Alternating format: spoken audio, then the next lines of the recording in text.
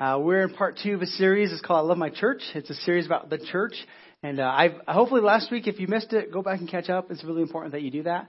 We're going to be doing this series for the whole month. And really, it's a setup for why we even started the Grove in the first place. All right, so we're building up to July.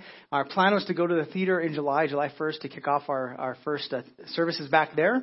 But it turns out that Regal and the people that own the property are now going through all that process, right? Legal stuff. And so right now, Regal is locked out of that place until they can resolve that. And so there's a chance that we will be or will not be meeting in July, or maybe pushing it forward. And so I've been trying my best to try to communicate with them, keep the lines open, and figure out that next steps. But right now, we'll continue here at the Grove Central until then. I just want to update you on that. So we got permission from Regal to start in July, but Regal has not got permission from the owners to start again their movies. So it's got to work that way, right? So we're just waiting for that to happen. But anyways, so this series really about the church. We love the church. We are part of the church. We are the little C church that's a part of the big C church. That makes sense? So we're not the only church. We're one of many churches. And so this series is about that. What does it mean? Why does a church even exist? And a lot of people have different ideas about the church depending on how you grew up. And depending on when you ask people, like, what does church mean to you? Typically, it's a building. Typically, it's that you go to a specific place on a specific day to endure a really long service. That's like, if you grew up in some of those, you know what I'm talking about. But here's what the church is. Last week we said this. The church, it's a community of people who follow the teaching. So notice community of people has nothing to do with the building. All the buildings can help. That's not the purpose. It's a community of people who follow teachings of Jesus, who was sent from God to explain God and clear the path to God. So we believe Jesus came to earth as God, as the Son of God, to teach us about God and to give us a way back to God, to restore things and put things back to right, because they were broken from sin that entered the world through Adam and Eve, and then throughout human history, and still prevalent, and it still happens where it breaks relationships between people and God. And so we as a church, we are just a community of people. So it has nothing to do with the building. It has everything to do with a group of people. And here's the verse we'll use for this whole series, found in Matthew 16. Verse 18, Jesus says this, I tell you that you are Peter, and on this rock I'll build my church, and the gates of hell, of Hades, will not overcome it. So last week, if you missed it, I really did a lot of work here. But essentially, Jesus was saying the rock is not Peter. Peter is a rock, but he's not the rock. The statement he makes about Jesus being Messiah is the rock that God will build his church. So essentially, Peter even says in another letter that Jesus is the cornerstone or the foundation of the church, and the rest of us are living stones. Like we are not, the church is not a building; it's a group of people. And so we said last week when Jesus said, "On this rock I'll build my church," we get this word "church," and it's. Our Bibles, this is the one place that we missed it when it comes to translation, because the word that we use for church is not a translation, it's a substitution. We used a German word rather than the original Greek, and the German word is church, which means the house of the Lord, which confuses us because now we think, well, a building is where the house of the Lord. And then we sing songs like we just sang, right? Which there's a different application to that, right? So this is the house of miracles. But here's the thing. If the church is not a building, but people that make up the body or the church, then we are the house. Us together, when we come together, we make the church. We make the community of God. So the word ecclesia is the actual Greek word that they should have used. That's the word Jesus used. But instead of ecclesia, which means a gathering or an assembly or a congregation, a group of people, they actually put the word church, which is a building. But here's the problem. A church, right, is a location. An ecclesia is a purposeful gathering of people. So you can have church, right? Jesus says that if there are 2 or 3 of you gather in my name under my purpose, like I'm there in the middle. I'm there in the middle of the presence with you. So essentially, he's saying if you want to know what the church is like, it's a few people getting together with the purpose of acknowledging that I'm there. That's a church. So you can have church in a park. You can have church in a house. You can have church at a coffee shop. You can have a church anywhere. Church is not a location. Unfortunately, because of our translation or because of the substitution they made, we tend to think that church is a location, a building, and it's not. It's a people. It's a group. So the difference is you can lock the doors of a church. You cannot lock the doors of the ecclesia of Jesus. They're everywhere, all the time, moving, right? It's a movement. So it's a purposeful gathering of people getting together. And this is not a religious term. It was a very common term they would use for people to get together. So school assembly, right? They would have said, we have an ecclesia today at school, and we would gather together for a purpose to talk about something, right? So he's saying, my people, I'm going to build my church on this foundation of Jesus being the Messiah. I'll build my church. So last week we talked about where church history got it wrong. And the reason we're doing that is because if we don't study where we got it wrong as Christians and as the church when it got it wrong throughout history, we have the tendency to repeat and do the same things that they did without even meaning to sometimes. And we don't want to do that. So for this series, we're kind of going backwards before we go forward. All right. And so today I want to talk a little more about church history. But within a short period of time, after Jesus dies on the cross, comes back to life, he spends 40 days with his disciples, teaching them and training them. And then he goes up to heaven, and his last words are, go into the whole world and make disciples, baptize in the name of the Father, Son, and the Holy Spirit. Right? Go and teach them and make disciples. And he leaves, and he says, wait for the Holy Spirit. He'll come. So then they go for 10 days. They wait in the upper room, and then Pentecost happens. They receive power from God, from the Holy Spirit. Peter gets up and preaches this message to the people that are gathered around, thinking they're all crazy. And he says, hey, Jesus died. Let me tell you how you can be right with God. 3,000 men give their life to Christ that day and get baptized. The church begins. It kind of just doesn't begin, it explodes. And then it begins to go everywhere around the world very shortly after that. And the reason it goes everywhere is because they begin to get persecuted for what they believe. In fact, one of the stories in Acts that we find, it's pretty early in the story, it says that Peter and the apostles, the other disciples, they get arrested. And the religious people that they arrest them, and they say, you cannot be teaching Jesus. And so they have them stand before the Sanhedrin, before a court, a religious court, and they say this. So Peter and the apostles, they tell him, you cannot preach the name of Jesus. And he says, we must obey God rather than human beings. So our allegiance is to God, not to human beings. And the reason the people were not wanting him to is because they were threatening the temple model. They were threatening the way, the religious system of that day. Is one of the reasons they didn't like Jesus, because they wanted to control, and Jesus was actually giving them less control as religious leaders and giving more control, more power to the people, right? To be able to understand that they don't need a person to lord over them. They can go directly to God. And so they were threatening the religious leaders because they were taking away their authority. And so Peter says, well, we can't stop because we're supposed to obey God, not just people. And then he goes on and says, the God of our ancestors. He's talking to Jewish people. So he's telling the religious leaders of his day, hey, the God of our ancestors, he raised Jesus from the dead. You know, the one you killed by hanging him on the cross, right? He says that person he raised from the dead. And not just that, he exalted him to his own right hand as Prince and Savior. That he might bring Israel to repentance and forgiveness of their sins. He tells them the purpose. Jesus died on the cross so that people can have, they can lead them to repentance, go in the right direction, not the wrong direction, and have right standing with God. This is the purpose, right? And at this time, he's talking about Israel because they didn't understand that the whole gospel was for everybody. They thought it was just for the Jewish people. And so it took about 10 to 20 years. 10 years after Jesus dies, Peter finally gets it, like, oh, it's for the Gentiles also. And another 20 years for finally the church to be able to spread the message that it's not just for Jewish people, but it's for Gentiles also. And the message goes everywhere. But he says he came, right, so we can have forgiveness of our sins and be able to go in the right direction. And he says, we are witnesses of these things. So then he says, hey, these guys standing in front of you, people, we saw him. We saw the miracles. We saw him die on that cross brutally. And then we put him in the grave. And 3 days later, he was not there. He came back to life. And then he came to visit and teach us and talk with us. And the reason we can stand before you with so much confidence is because we've witnessed the power of God firsthand. And you can't stop what he's about to do. And so he says, then the Holy Spirit also, who's given us to those who obey him. And then it says when they heard this, the religious people, the Sanhedrin, they were furious and wanted to put them to death. So what would cause somebody so much frustration and anger that they would want to kill them? You ever been in a position like that where you were so frustrated with somebody you wanted to kill them? They were. I don't know if hopefully you haven't. Somebody said yes. Somebody said yes. I think over here. Hopefully not. So they were so frustrated with them that they wanted to kill them. Why? Because they were threatening their power, their control.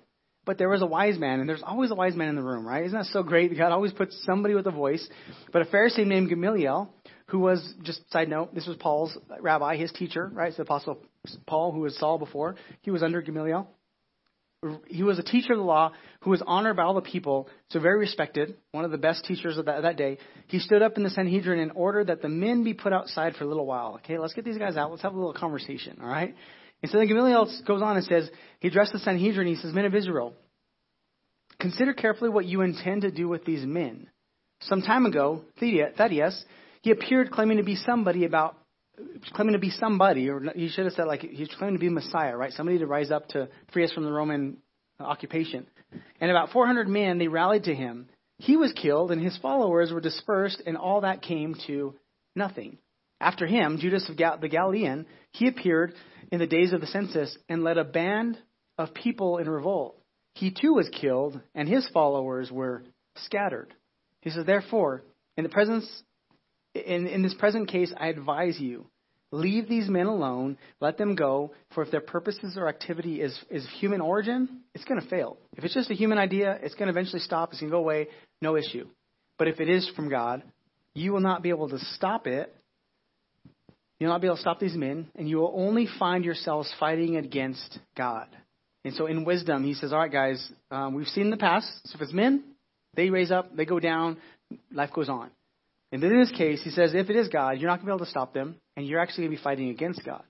His speech persuaded them, and they called the apostles in, and they had them flogged. Then they ordered them not to speak in the name of Jesus, and then they let them go. So they said, okay, we agree, but we're going to give them a little beating before, and they either with whips or with some rods, they beat them, and then let them go. And the next verse says that the apostles left the Sanhedrin. They were rejoicing because they had been counted worthy to suffer disgrace for the name, for Jesus. And then day after day, they would meet in the temple courts from house to house. They never stopped teaching or proclaiming the good news that Jesus is the Messiah. So they kept going on. It didn't stop them, right? And this is the prophecy that Jesus gave. He says the gates of hell will not be able to stop it. There'll be nothing is going to be able to stop my group of people, my ecclesia, my gathering of people to be able to take my message to the ends of the world. Everybody's going to have a chance to be able to hear this. So why did the religious people, why were they so opposed to this? Because they threatened something that had been going on for a long time. We can call this the temple model, right? It's not just with Judaism. This is in all the other different religions, right? So the temple model typically has a sacred place. There's always a sacred place involved, right? Some holy ground, some holy place. There's always sacred texts, some message, some letter, some vision, right, that somebody had. Sacred men, it's always men who control, right? So there's a group of men who control these things. And there's always sincere followers or followers who kind of, you can even substitute sometimes stupid followers, right? They just go with the flow. They don't know what's going on. But the temple model, this could be found in rural areas where there's medicine doctors. It could be found in big cities throughout history where there's different kind of temples, different kind of worship, right? So this is the temple model. There's always a special place that they consider holy. It's the template, I guess you could say, for religion, right? It's these people, they control these things, and they stand at the gate of heaven and hell. And they become the judge who says, you go to heaven, you go to hell. You do these things, you're good. You do these things, you're bad. And they stand at the gate of those, and they begin to do this. So religion is about this. When we talk to people about church or Christianity, a lot of times when people that have abandoned, there's a really big growing group of people in the United States right now called the nuns, Nones. Essentially, they just say, we believe in God, we just don't they have no affiliation with anybody, any kind of religious group, right? They just said, we're just kind of done with that. And a lot of times they abandon religion because of this. Not because of Jesus, not because of the teachings, what he said, because what he said was great news, right? Jesus was launching something brand new. It wasn't Temple 2.0. It was actually something completely different. He was trying to show that the Old Testament was a setup for what he was going to do with his life. But essentially, a lot of people leave because of, they walk away from religion, from God, because of these things, not because of what Jesus said a lot of times. They don't understand the difference. So, Paul says this, when it comes to the temple, right? It used to be you went to a temple to sacrifice, but Paul tells the Corinthians, he says, don't you know that your bodies are a what? Temple of the Holy Spirit, who is in you. So if God is in you, whom you have received from God, if he's in you, then you are now a temple. So essentially Paul is saying the temple is not a place you go to. The temple is a person who has the living God dwelling within them. That's the temple. So essentially he's saying Jesus came to make us all portable temples. Those who submit, those who surrender their lives to Christ, become a living temple for God. It's the same idea Peter talked about, right? Jesus said, I'm going to build my church upon this rock. It's on this foundation of Jesus. And he says, we're living stones. You and I make up the temple. So when we get together, it's not this building that's special. It's the fact that we're together to sing songs, to say, God, you're God. To start our week off by saying, God, we want to invite you to help us in this day. This is why whether we're at the theater or at the Grove Central, church is still church. Because it has nothing to do with the building. It has everything to do with the people in it. And this is where people get mistaken from religion and relationship. They think, well, I have to go somewhere special to be holy. I have to go to read these specific things to be considered right with God or with others. And what happens is we tend to treat a place as something sacred, and we don't realize that the sacredness is actually the potential is within each one of us. So the person next to you, they are sacred in the eyes of God because they have the potential to be a temple as well. They can be portable temple for God.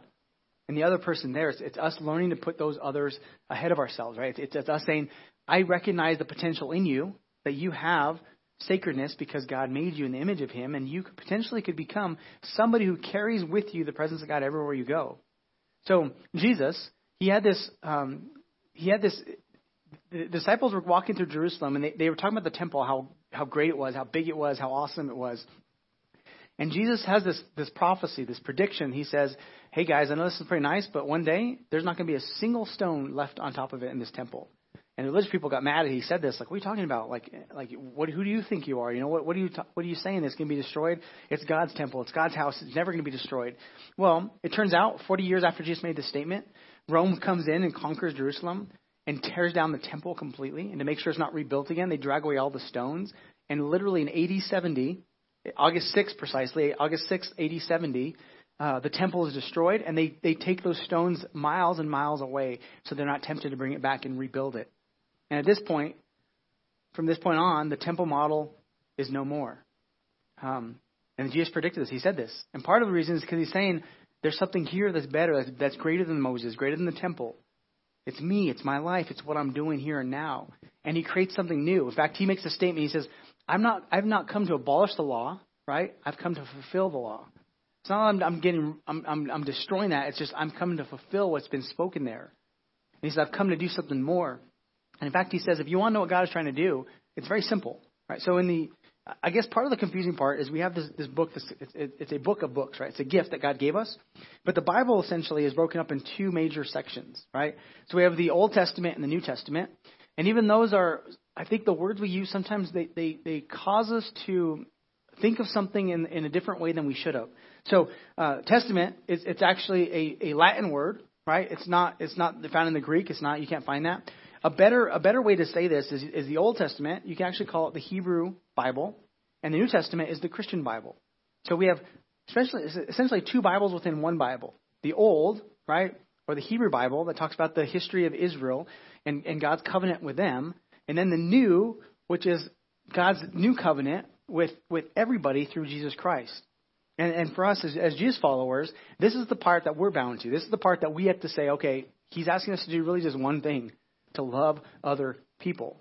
He broke it down. He says it's very simple. Love God with all your heart, soul, mind, and strength, and love others as yourself. And in that, he's saying if you love others, it demonstrates your love for God. But if you say you love God, you don't love others, it actually demonstrates you don't love God at all. You don't even get it. You're missing the whole point. But what happens is we take the old and we don't really know how to separate or understand what part belongs to the Jewish people and what part belongs to the Jesus followers. And we intermingle that. And I'm going to talk about that, why that happens, right? And in these, when we look at it, it just brings a little bit of misunderstanding of how we can understand what it is we're supposed to be doing. So Jesus' message changed everything. The disciples changed everything. He got rid of the temple model. He got rid of the old way of doing things, that you had to go to a special place, right? And now you can go directly to God anywhere you're at, anytime. He's available. His presence is open to you at any moment that you want to. So I talked about Constantine the Emperor who legalized Christianity last week, right? Well, I read more about his story, and I found out that on October 12th of 312, he actually had a vision. He was going to a battle, and he had a vision. Some people believe it was from God, that says you should conquer under this sign, right? This symbol. And it was the cross that he saw. And so he began to take the cross and paint out his shield and armor and all that stuff. But on October 12th, from here on, this is where he began to have this conversion time of saying, okay, maybe Jesus has more to do with than I thought. And for 300 years, up to this point, Christians were persecuted. It's what caused the church to spread around the whole world, because a lot of them went to take other messages other places. Some went to other places to hide. Their families wouldn't be killed. They could start share the gospel in other areas, and they began to spread around the whole world. So for 300 years, the church was being persecuted and killed for believing what they believed. And for 300 years, they were known by, and this you can even read historical documents of people they just couldn't figure out what was up with those people called Christians. They were different. They loved people that were nothing like them. They took care of people that were nothing like them. They even began to rescue kids who were left in these different like dump areas to die. from exposure, they would go and take those kids and bring them to their home. And people were like, why would they even do that, right? So they didn't understand what was up with these people called Christian. All they knew is they loved people. They loved the people that were like them. They loved people that weren't like them. That they loved even their enemies, and they prayed for their enemies. And so from this point on, the church began to change from being a persecuted church that was being spread around the world to now, like we talked about last week, it was now sanctioned as the state religion. So Constantine said now the Christian church is the religion of the empire. And so really this is where a few years later the Holy Roman Empire would start. We talked about this a little bit last week. But here's the problem: is they weren't so much holy. They were very Roman, and they were very much an empire, domination. And Rome was probably their first thing, so that the emperor was more emperor than he was holy. And the Holy Roman Empire was more Roman than it was holy. They removed this part. Holy is set apart. Holy is different, right? This is all about power and control. This is not. So during this time, as Constantine begins to sanction, he began to pour a lot of money into the Christian church. So they began to build buildings. And now it became popular to be a Christian. So now it wasn't you became a Christian because you really believed it to the point of not being afraid of dying, to now being popular. That if you weren't a Christian, you're on the outskirts. Like, what? You're not a Christian? You're missing it, right? This is Romans are Christians now. You can't separate the two. And it became a very powerful tool or weapon that they began to use against people who thought differently and believed differently. And so we get the Holy Roman Empire. Well, after a little time, now you have Christians who begin to have different ideas. So they had this, I'll tell you, there's a point to it, because you'll see it translates into the future also. But there was this controversy called the Arian controversy. It's one that you probably had yourself at some point, right? Maybe not. You wake up in the morning thinking, was Jesus Son of God like when he was born, or did he become like God after so much time? Well, there's a man named Arian, and the whole controversy is over this word begotten that we find in the scriptures, in the Bible. And the question was, did Jesus become God one day, or was he born as God? And so one church leader, Arian, he said, no, he wasn't divine when he was born. He was given that as an adult because he has faithfulness to God. And another man, Athanasius, he believed that he was born from the virgin birth, that he was born as a son of God, fully human, fully God. So Athanasius was the first one to get to Constantine. Constantine wasn't a theologian, and so he believed Athanasius, and that became which the apostles, that was what the apostles would have taught also.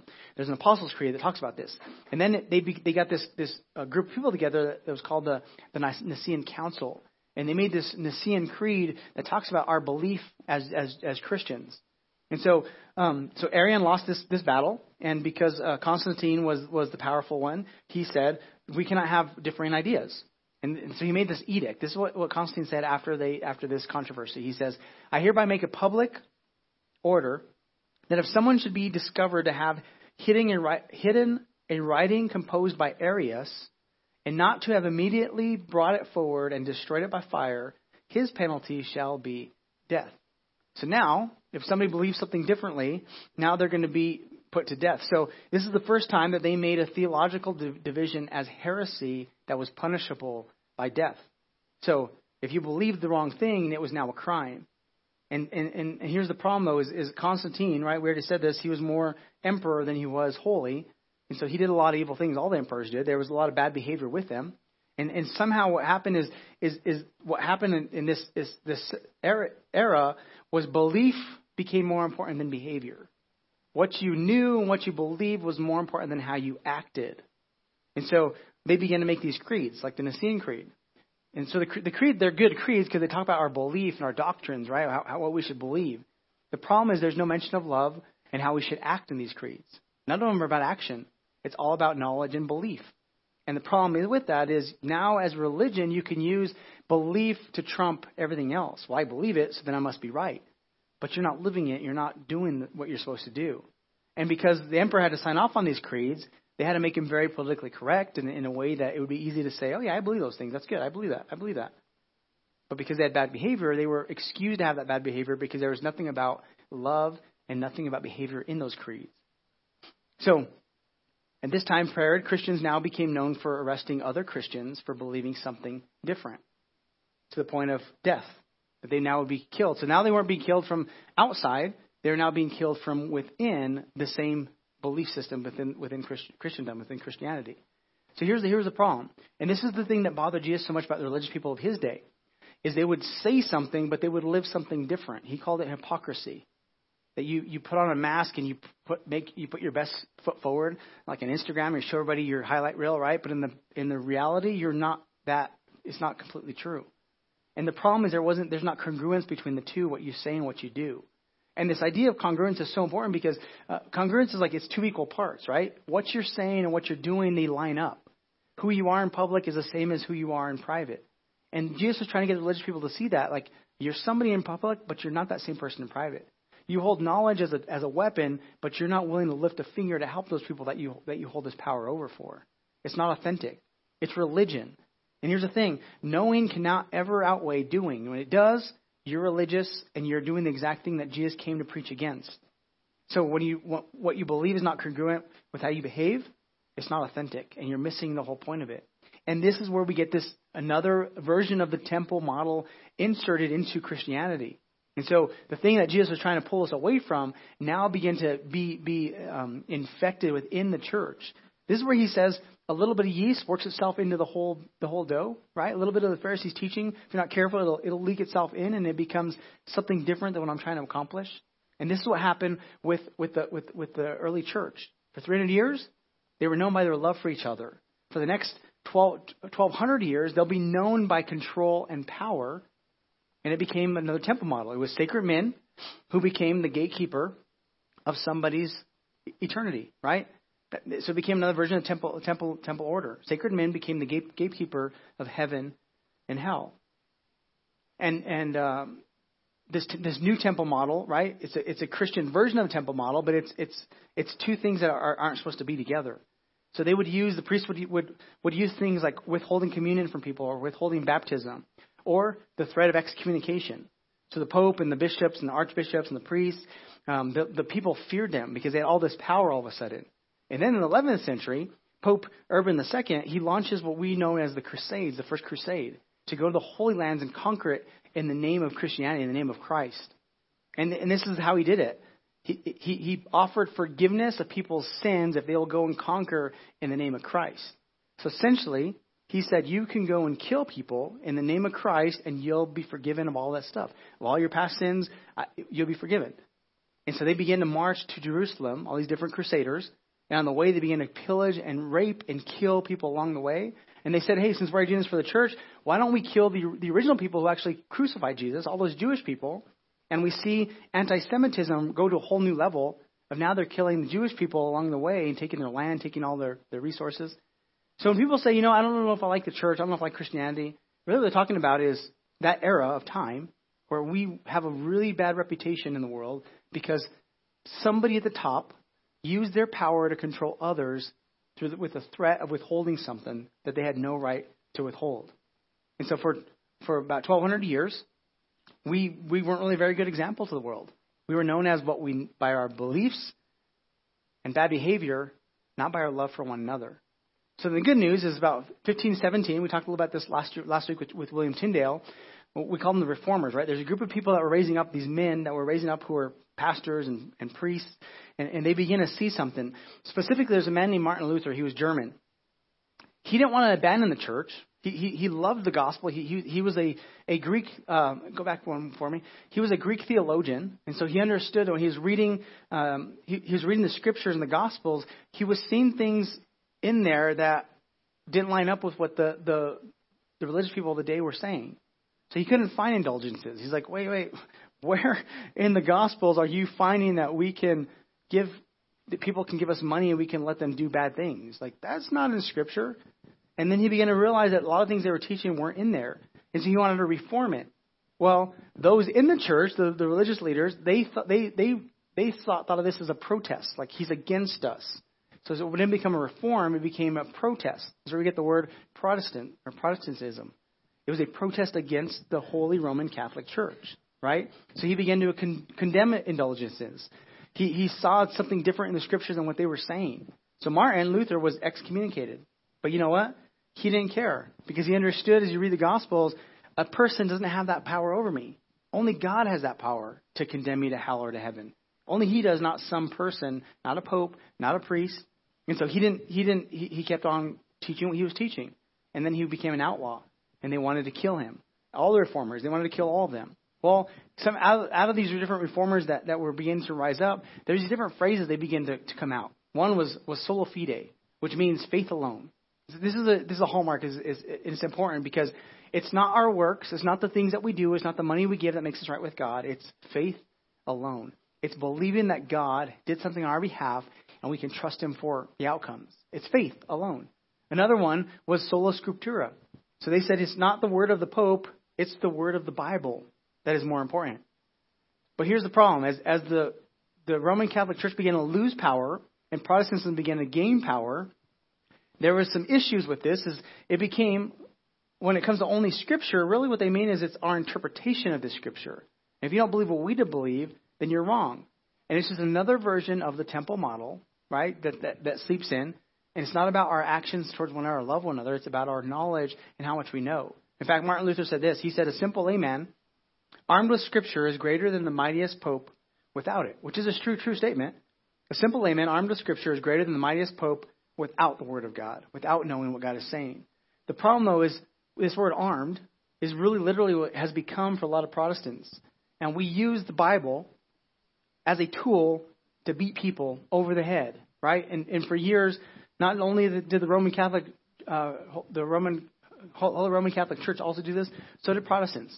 And they begin to say, no, you have to believe what we believe. This is our interpretation. This is what you need to do. So our church, we came from this break, right? From Protestants, and that's what we'd be considered because we protested against what they were teaching back then.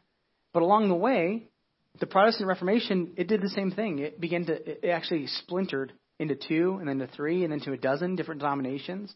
Today in the world, there are over 1,000 different Protestant denominations. In the U.S. alone, there's 200 different Protestant denominations. Now you start counting up all the other ones. I think I read there's like 48,000 different denominations around the world that believe not just Christianity but other stuff too. There's a lot of different religion, right? That's a lot of different temple models out there.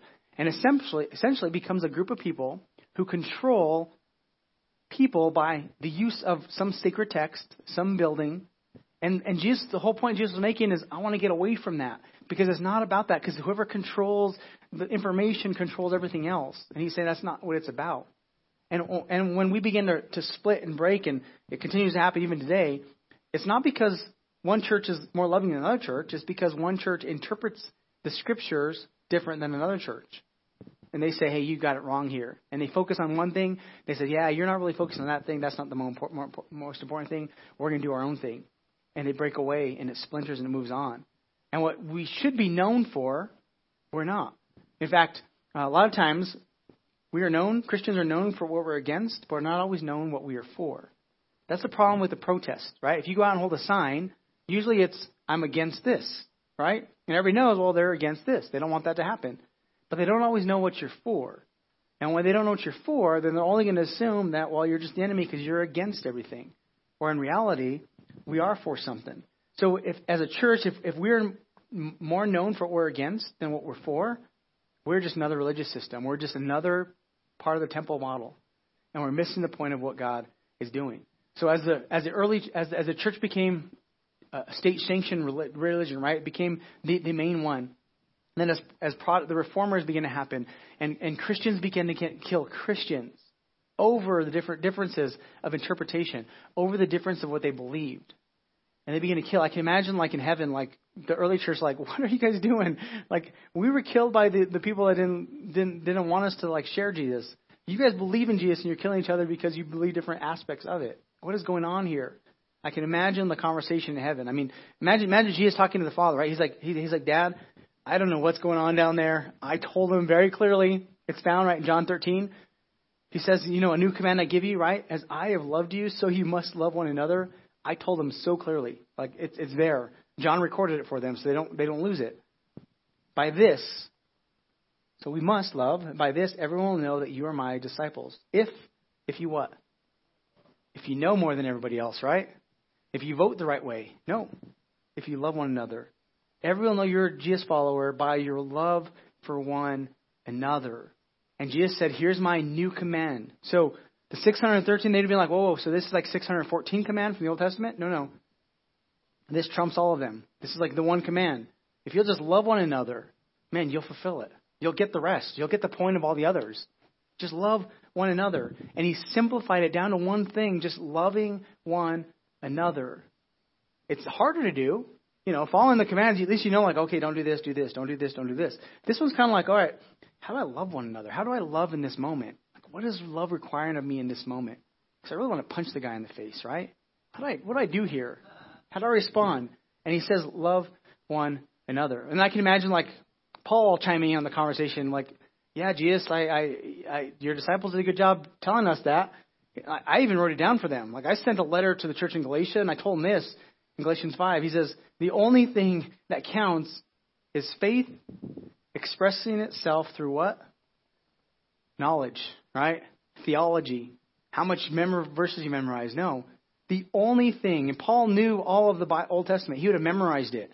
He would have understood the rules. He had understood everything about it. And he says, guys, the only thing, that's a big statement from Paul.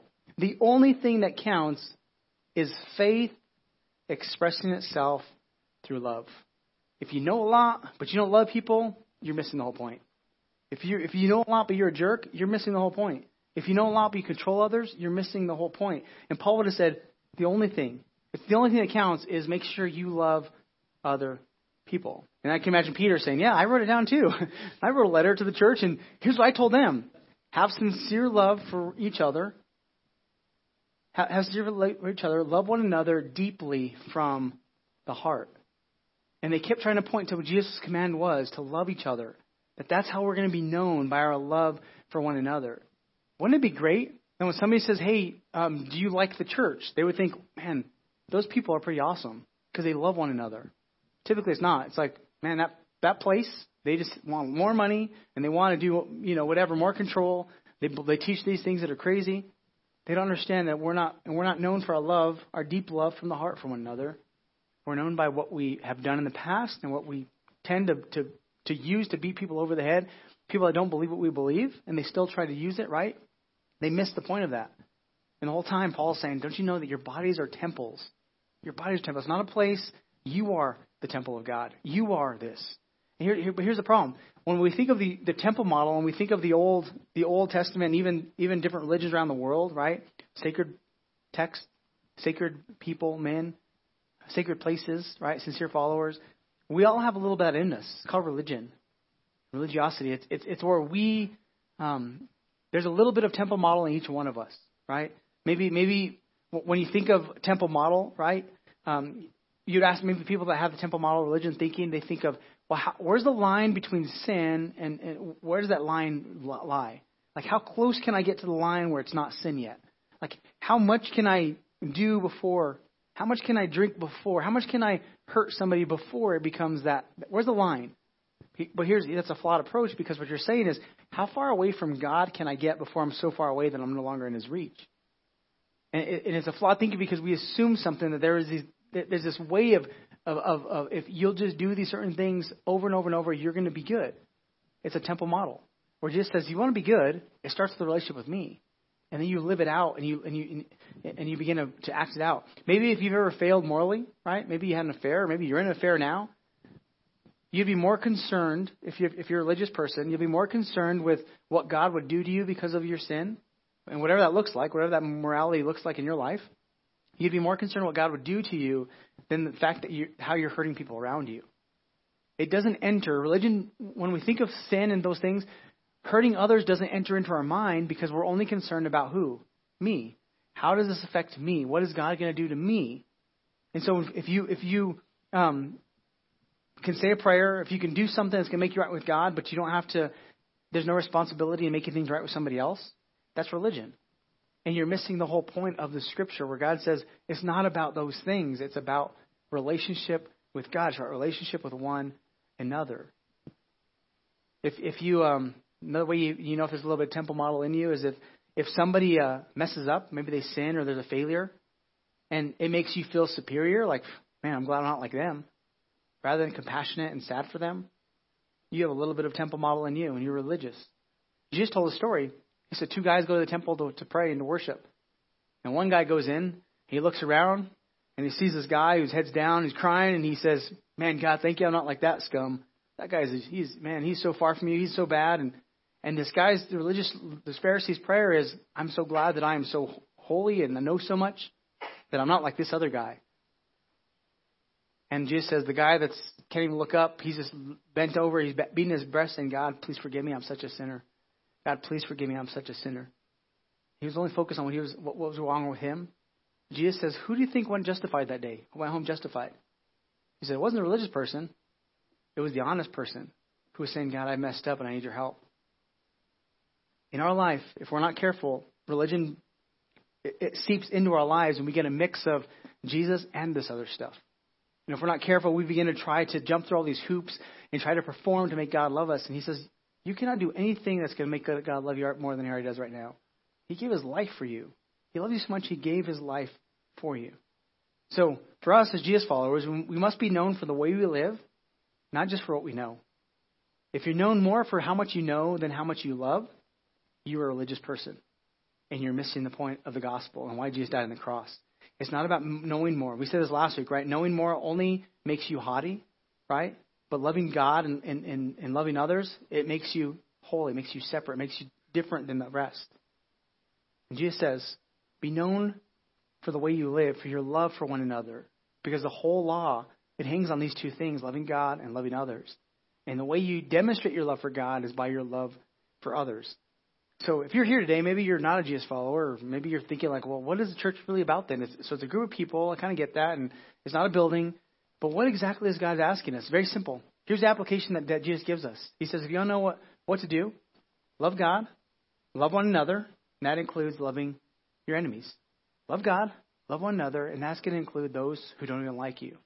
So for us, my hope and my heart for us as a church is that we become these kind of people that say, you know what, this is the most important thing. It's not a building.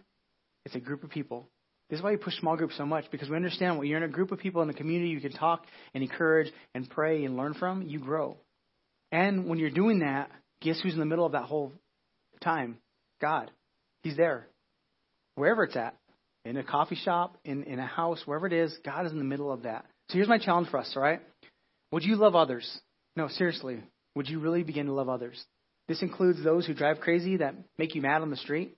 This includes coworkers, employees, employers, right? Whoever it is, spouses, kids. And would you love others the way you love yourself? Would you love others? And start today. Live intentionally. Allow Jesus to lead you in this, right? That you would say, God, I don't know how to do this, but I need your help. Would you help me to do this? Because when we do this, that's how people recognize that we're really Jesus followers. And when we don't, it just shows that we're living out of something that's different than what Jesus was wanting to create. And religion is so tempting because it's something we can control. But relationships are messy. And it's sometimes really hard and difficult to love people when they mess up, when they hurt us, when they say stuff and do stuff. But God says, go to the messes. Love people who are nothing like you. Love those who don't even want you alive. Care for them. And we see throughout history over and over these different Jesus followers who gave their lives willingly because they said, I want to follow the example of Christ. I want to be known for my love for one another, not just how much I know. And if we're not careful, we'll only repeat what others have done in the past by using the Bible as a weapon and using religion and church as a way to get people to change their behavior, and that's not the point. It's us saying, how can we love others? Allow God to use our life to love others. Do me a favor, would you close your eyes and bow your head today as we end our service?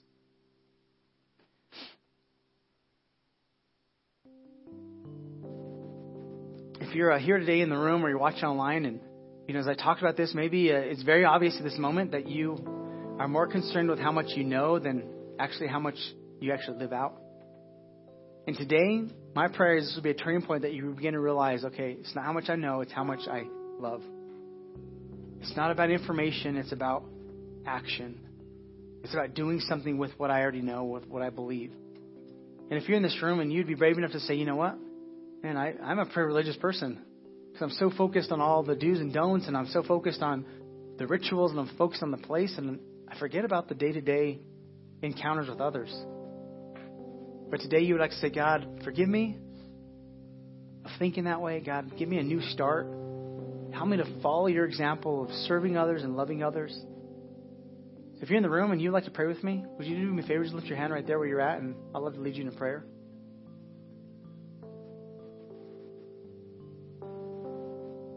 Awesome. Anybody else? I need your help. Good.